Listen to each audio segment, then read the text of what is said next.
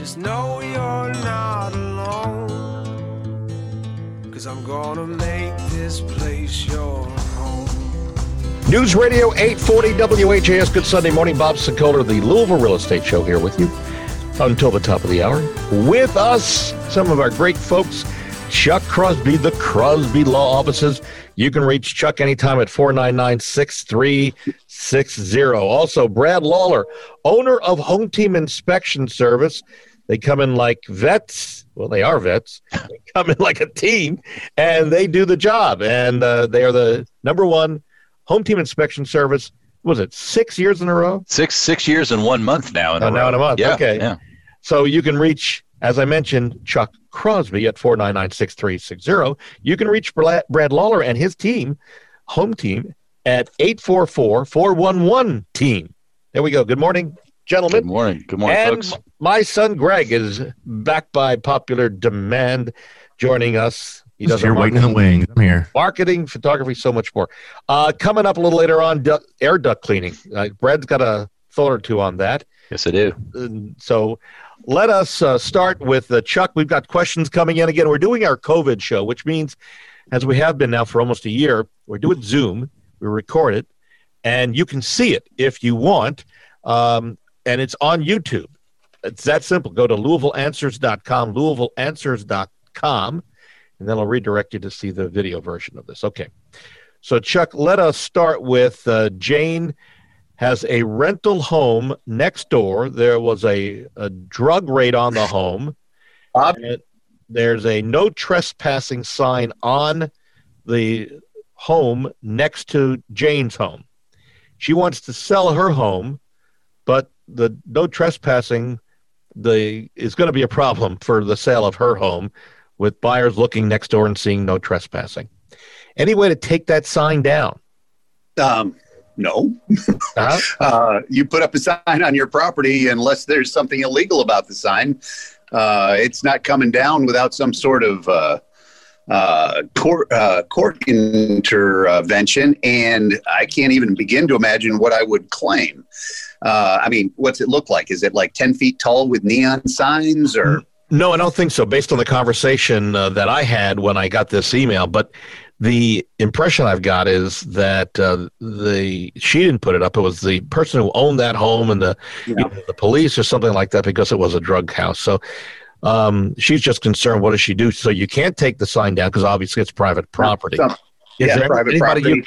Can you petition anybody for anything at this point? No. No, unless it's a nuisance. You know, like I said, if it was 10 feet tall, neon shining in her window, lowering the property values kind of thing. But well, could there be a case made there in that case? I mean, that property values? Yeah, it's possible. I mean, if that's an eyesore that's keeping people away, which would be driving, I don't know. What's the nuisance?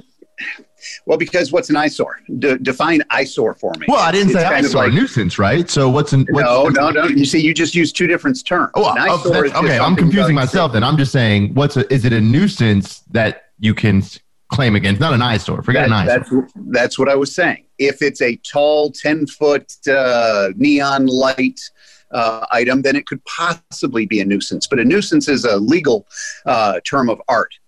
Suggesting that them doing something causes diminution in value on your part. Like if it was a feedlot next door and there were, gigantic tons of cow manure with flies all over the place. That's a nuisance. Having what I'm envisioning to be, 2 foot by 1 foot red and white sign saying no trespassing, you're not going to get there with that. That's not going to be a legal nuisance. Is it an eyesore? I think flamingos are an eyesore, but I can't go around suing everybody that has Are you kidding me? Flamingos, those cute little pink birds? Well, wait, now, could you get an HOA together in this case? Yeah, this case. If there's an HOA, HOAs will frequently have some sort of restriction as to what signs can go up. Most HOAs in regular homes don't have such a. I think you'd be hard pressed. No, and I'm just saying if we're just going to the end. If we're going to the nth degree in saying, is there a resolution for this person to get this done? Could she go round up some neighbors, build an HOA, outlaw those signs. And Well, I'm that's saying it's a democracy, stretch, isn't it? obviously. Okay, But we that's got to move democracy. on because this is only a 30-minute show, and we've already beaten this one to death. So, Yeah, I was going to say it's pretty Yeah. obvious. Yeah. Unless you're Brad, moving on to a home inspection question. There are a lot of problems that any home inspector finds. Are there, I'll tell you why I'm asking this in a second, are there any of them, the more serious ones, that need to be addressed as opposed to the ones that are more frivolous? And I know this could take a long time to answer, so just give me a short version. Yeah, so real quickly, any water coming into a house is a key consideration. I don't care where it's coming from, whether it's the roof or whether it's a foundation or even water leaks in the house. Water is a problem. Any structural cracks, and I'm not talking about the settlement cracks that we can go on for days on that, but if we have stair step type of cracks, if we have horizontal cracks, those are big problems. I would say age and condition of the equipment, HVAC units, those are always questioned. Age of the roof is always a key consideration. After that, it's really going to be a whole litany of things that are going to cost you, $1,000 or more to repair. But water coming in the house is the biggest concern that we have. And the reason I ask that is because there's a new report out that because of COVID and the stress of a lot of homeowners financially, that they're pushing off having repairs done.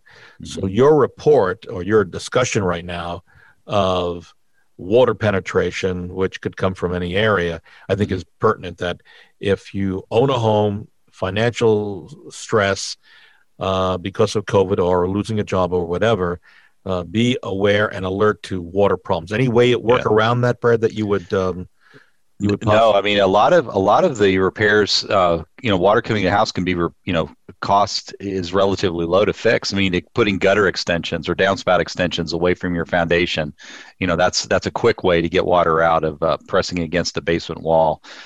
Calling a roofer, somebody that'll come out and make a minor repair on a roof. You don't have to replace the roof to correct, a water leak in the roof. Some people let them go too long because they fear that they're going to put a new roof on. I think some of those things can be handled, by themselves. I think, regular maintenance, of an air conditioning unit, that twice a year that's going to cost you maybe $120, per visit. Well worth the money to keep the equipment maintained and running well. Got it. Let me move on back over to Chuck. This there's a bigger story to this, but I'm only going to touch on it for this show. Husband and wife getting a divorce. Husband signs a deal with somebody who does rehabbing of homes, and the wife doesn't sign it. And now the husband wants to sell the home, signs a contract to list the home and sell it, and the buyer buys it. A buyer buys it, but the wife never signed this initial contract with the first person who wanted to buy and renovate the home. So is there an issue here, and how is that handled in your mind? Okay, well, first off, I'm a little fuzzy on the details at the beginning. Are both of them on the deed? Both are on the deed. And if both are on the deed, and you've got some sort of, and I presume what you're talking about is they're selling the house to a flipper who's going to buy it, fix it up, and then sell it for a profit. Right. If that's the case, if one of the owners doesn't sign off on the contract, well, it's an invalid contract. If one of the owners doesn't sign off on the deed, well, then the deed's not valid. And when the flipper puts all his money into it and then tries to sell it, he's going to run into a big problem, but it shouldn't even get to that stage. The first thing that we always look for when somebody says, hey, we want to buy the property, here's our contract, is who owns the property. And then we start looking for names on a contract. And if you don't have husband and wife or both owners or company, then questions start getting asked. And Bob, could that have been like one of those? You said it was fuzzy at the beginning because you were saying two contracts. Could that have been like an agent who was investing money into a rehab? Could have been anybody listing it to try to sell like all those new shows. And that's what I'm thinking. There was the layers. What I to normally see, what I'm seeing a lot of is you'll get. They call themselves wholesalers, where they will come to you and say, hey, I'll buy your property for cash. Then they go out and they find somebody to pay them for the house that they don't own yet. Okay. And they'll either assign their interest in that first contract, or they'll do a double closing, an A to B, B to C kind of thing. And that's where things start falling apart, because a lot of times they don't know to get the spouse, or they, just ask, are you the owner? And the guy says, oh yeah, I'm the owner. And then, you see those contracts come through, and it's like, you're missing a few people. And even if they weren't married, even if the spouse wasn't on the deed, it doesn't matter. And even though they're in the process of the divorce, that doesn't matter, because until you are divorced, you are married. And if you are married and you're not on the deed, well, your spouse has that the dower or the courtesy interest given by statute, and still ought to be involved in all the contracts, because without their signature, it isn't going to go anywhere. Got it. Now, if it does go somewhere, somebody made a pretty big mistake. Somewhere along the line, right? Yeah. That would never happen in your location. We know that for sure. Well, yep. You do your due diligence. I got it. We're going to take a break. When we come back, air duct cleaning. Yes? No? Maybe so? We'll talk about it. Brad's got some thoughts on it. If you want to see what people are saying about us, because we desperately need to list homes. That's the kind of the bread and butter for our business, my business. And there, a couple of weeks ago, past week, there were less than 1,400 homes on the market. So we're looking, if you're thinking you want to list, we now have a reverse contingency that will hopefully guarantee you that you're going to find your next home before you sell. This is a really good deal, but see what people are saying about us. Go to LouisvilleSellersTalk.com. Also read our reviews, LouisvilleZillow.com. Here with us in the studio, well, on Zoom at least, we've got Chuck Crosby, the Crosby Law Offices at 499-6360. Brad Lawler, owner of Home Team Inspection Service, 844-411-TEAM. My son Greg, who I'm very proud of, does our marketing, photography, and so much more. And the videos he's producing these days are spectacular. So they're with us, and you can reach me anytime on my cell phone, Bob Sokoler, 376-5483. We're back in a moment on News Radio 840 WHAS. Hi, I'm Brad Lawler with Home Team Inspection Service, Kentuckiana's largest inspection company and the #1 home team inspection service in the nation. Our unique team approach makes us fast. Multiple inspectors means efficiency. Our teams of dedicated professionals, including many veterans, are trusted. We perform thousands of home inspections in Louisville and Southern Indiana each year. We're accurate. The team approach means multiple sets of eyes and overlapping duties. Fast, trusted, accurate. That's your home team advantage. I'm Chuck Crosby, a real estate attorney here in Louisville with Crosby Law Offices. I've been practicing real estate law, fixing problems, and helping people for over 22 years. So if you're a buyer looking for advice, information, or professional closing services, call me. If you're a property owner, real estate professional, you have a problem, you just can't fix it, call me. If you're a landlord and you're having problems with your tenants, call me. Again, I'm Chuck Crosby with Crosby Law Offices. You can reach me at 499-6360. 499-6360. This has been a paid advertisement. Shopping for a home? The place to start is RE/MAX Properties East. Experienced, caring, top producing agents who service all of Louisville and surrounding areas. On your computer or on your smartphone, head to homesinlouisville.com and sign into one of the most advanced home search sites in the country. That's homesinlouisville.com. Residential or commercial real estate, let the award-winning agents at RE/MAX Properties East help. Take the first step in your house hunting journey. Visit homesinlouisville.com or call 425-6000 today. Hi, I'm Barbara Corcoran. I'm constantly asked by news sources how to best navigate today's real estate market. I call the brightest agents in the business to get their input. Hi, Bob. What's going on in Louisville? Hi, Barbara. The Louisville real estate market is hotter than we've ever seen it. I'm so happy to hear that. With our exclusive marketing plan, we can get sellers top dollar right now. Get the best advice from my friend Bob Sokoler. Go to WeSellLouisville.com. Be safe and smart. News Radio 840 WHAS, the Louisville Real Estate Show, here with you for the top of the hour. And still with us, Chuck Crosby, the Crosby Law Offices at 499-6360. Also, Brad Lawler, owner of Home Team Inspection Service, 844-411-TEAM. team. My son Greg, who does all of our marketing and photography and so much more, and I'm so proud of him. And you can reach me, Bob Sokoler, anytime, 376-5483. Our thanks to Barbara Corcoran of Shark Tank fame, who does a great job on Shark Tank and is also a mentor and a friend. All right, so we are talking about air duct cleaning. Brett, sum it up. Air duct cleaning is what, for anybody who doesn't know? Well, that's a great question. What is it? Some of the folks out there's some companies that want you to, just pay them $99 and they'll come out and clean your ducts. Now, basically that just means they're going to vacuum out your registers. I've not had that personal experience, but I have clients who have experienced that. If ducts are cleaned correctly, okay, this is all of the HVAC, all of your heating, ventilation, air conditioning, ductwork. It's going to be all the ducts. It's going to be the supplies. It's the part that pops out into the rooms. It's going to be inside the cabinet, so it's going to be the coils. It's going to be, any of the air plenum. It's going to be the blower. All of the dust, all the particles are taken off when done correctly. The problem is not all of the companies that do duct cleaning are doing it thoroughly. My experience with the good quality companies, and there are many in Louisville, you just check the reviews, you'll find out who they are, but you're probably going to spend, $300, $350 or more to do duct cleaning correctly. Some of the companies will come in and use blowers to loosen the particles up. That's just part of their process, but they don't have strong enough vacuum, so they end up spraying dust out into the rooms, which of course they say they clean up afterwards. But I've had clients that have had kind of bad experiences with some companies. They're only as good as the technician, the equipment, and the training that they've received. Do you get it? Do you recommend that folks do it? I recommend that anybody moving into the house, if say you're a non-smoker and you bought the home of a smoker, which is where I've seen it used very effectively.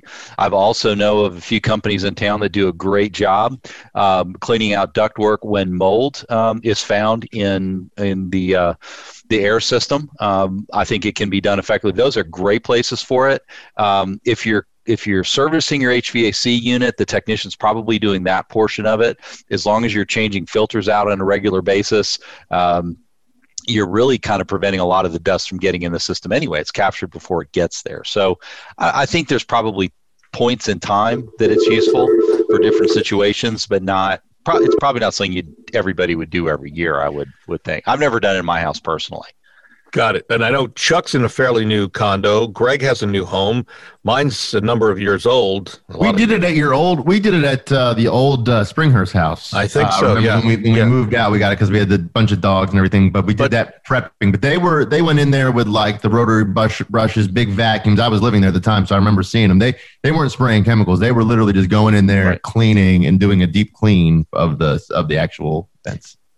Yes. Yeah. That's the way to do it. You gotta be able to break it loose, whether you're using brushes or this process that uses the compressed air. Again, I've seen it used wrong, but you have to mechanically lift that dust or remove it from the surfaces because it's stuck pretty tight to it. Would you recommend someone who buys a new home to have this done as well, since there's air contamination? Yeah. If there's been pets in the house and you have allergies, I would definitely recommend it. That's really going to help you from a health standpoint. Interesting. Okay. But ask the questions of the company about what their process is going to be, because again, I know a lot of these companies offer a $99 special, but you don't get anything for $99.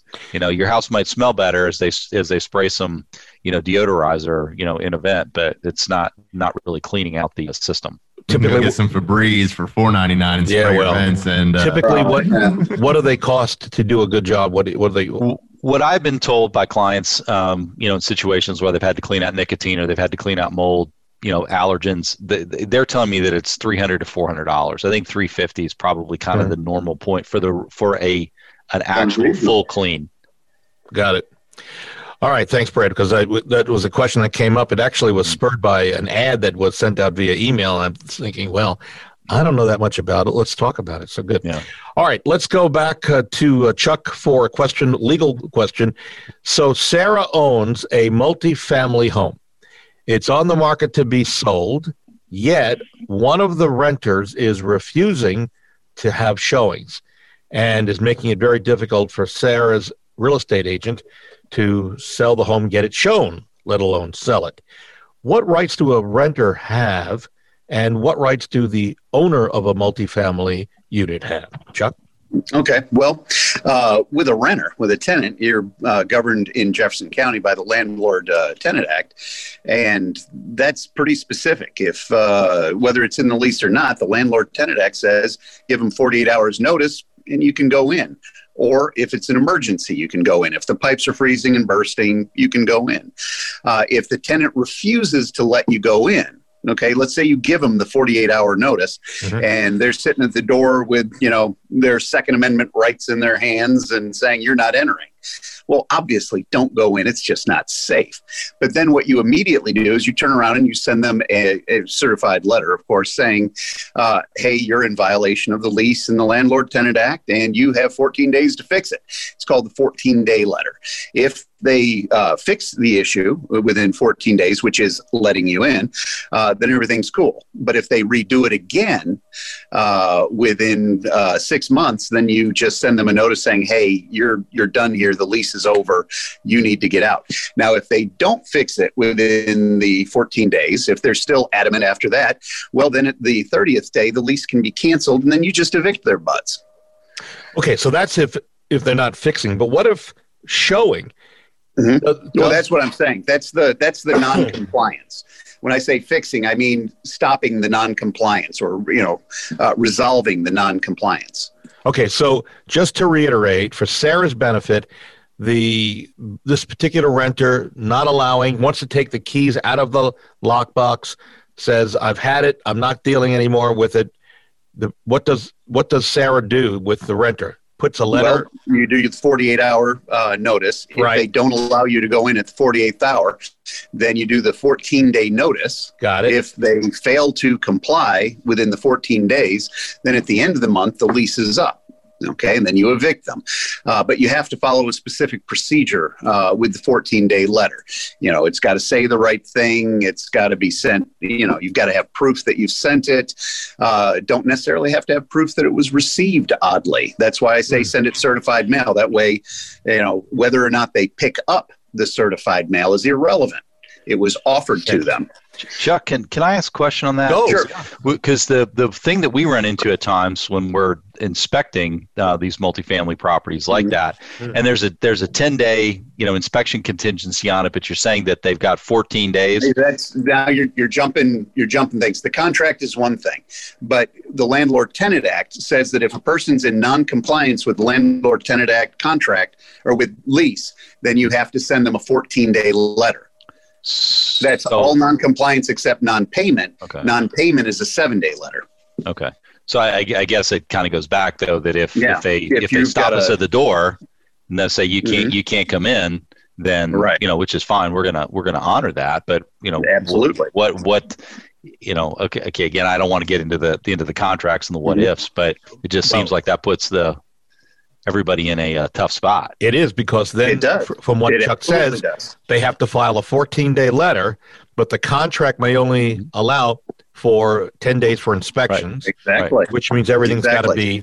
So I guess. Well, it's all a good point, though, too. But you should, as an agent, hopefully you'll find out way before you start the active listing. So I know, like, when I go do photography, we've run into this a couple of times in the years.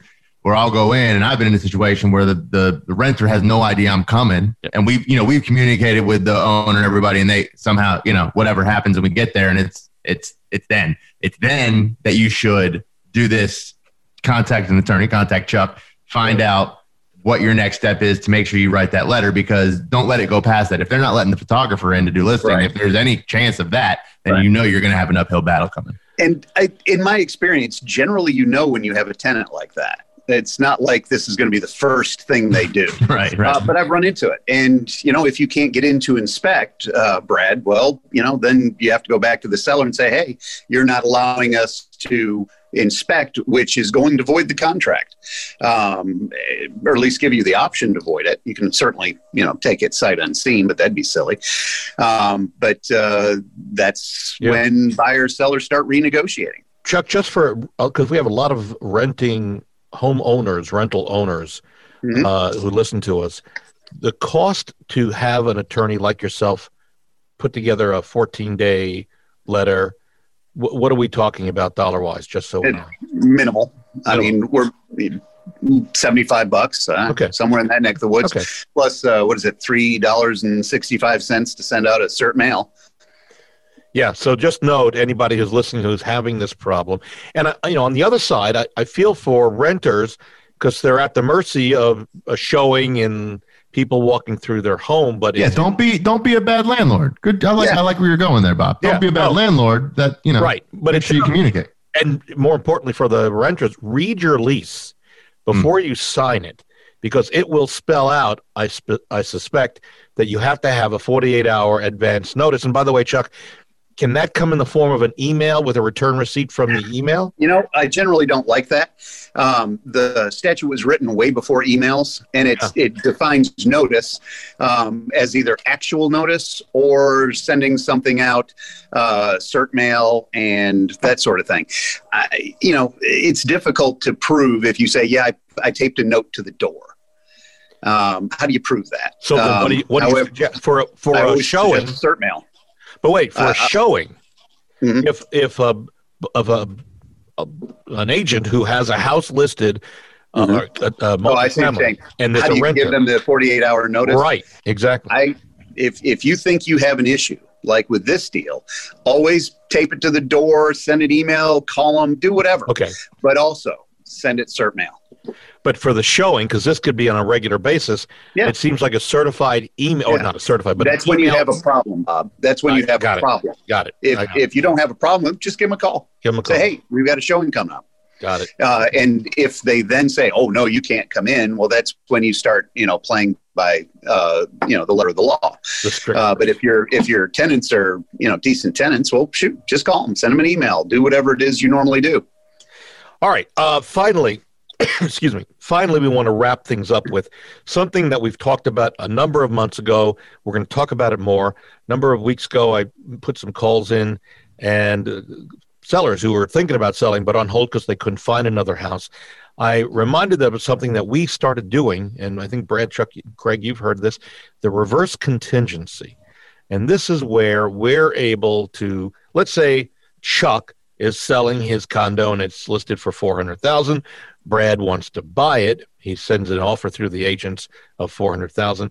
Chuck then counters back and says, I'll accept the $400,000, but it's contingent on the seller, me, Chuck, being able to find another house within 10, 15, 20 days. And then it doesn't become a valid contract until I release this contingency. There's a little more legalese in this, but that's the basic premise. And when I explained this to our potential sellers, they said, we never thought of that. And so I have a scheduled call back with both of these people independently in the next week or two. They're probably going to put their homes on the market using this reverse contingency. Any quick thoughts about from the two of you or three of you on a reverse contingency? Sounds like something whose time has come with the market that we have here. Yeah. Nothing crazy. We had seen it. It just wasn't widely accepted because, like you said, Chuck, it's the balance of the market. If you've got a firm buyer's market, then screw that. Things are moving. There's inventory. You don't have to worry. But if it's a firm, it's low inventory. Well, it's needed. Like you said, it's just kind of one of those things where people weren't thinking about it, and you got to use your brain. There's so few homes on the market now that buyers will actually do that, because there's a good chance, at least a 50-50 chance, that the seller's going to find a home. Chuck's going to find his next home, and then everything moves forward. So it just, agents, if you are listening and you're not part of our team, and by the way, we're looking for agents, call me. I'll give you the scoop on the reverse contingency. Our thanks to our buddies Chuck Crosby, the Crosby Law Offices, 499-6360. Also Brad Lawler, owner of Home Team Inspection Service. You can reach them at 844-411-TEAM. My son Greg does our marketing, photography, and so much more. And you can reach me, Bob Sokoler, 376-5483. We're out of time. We'll see you next Sunday on News Radio 840 WHAS.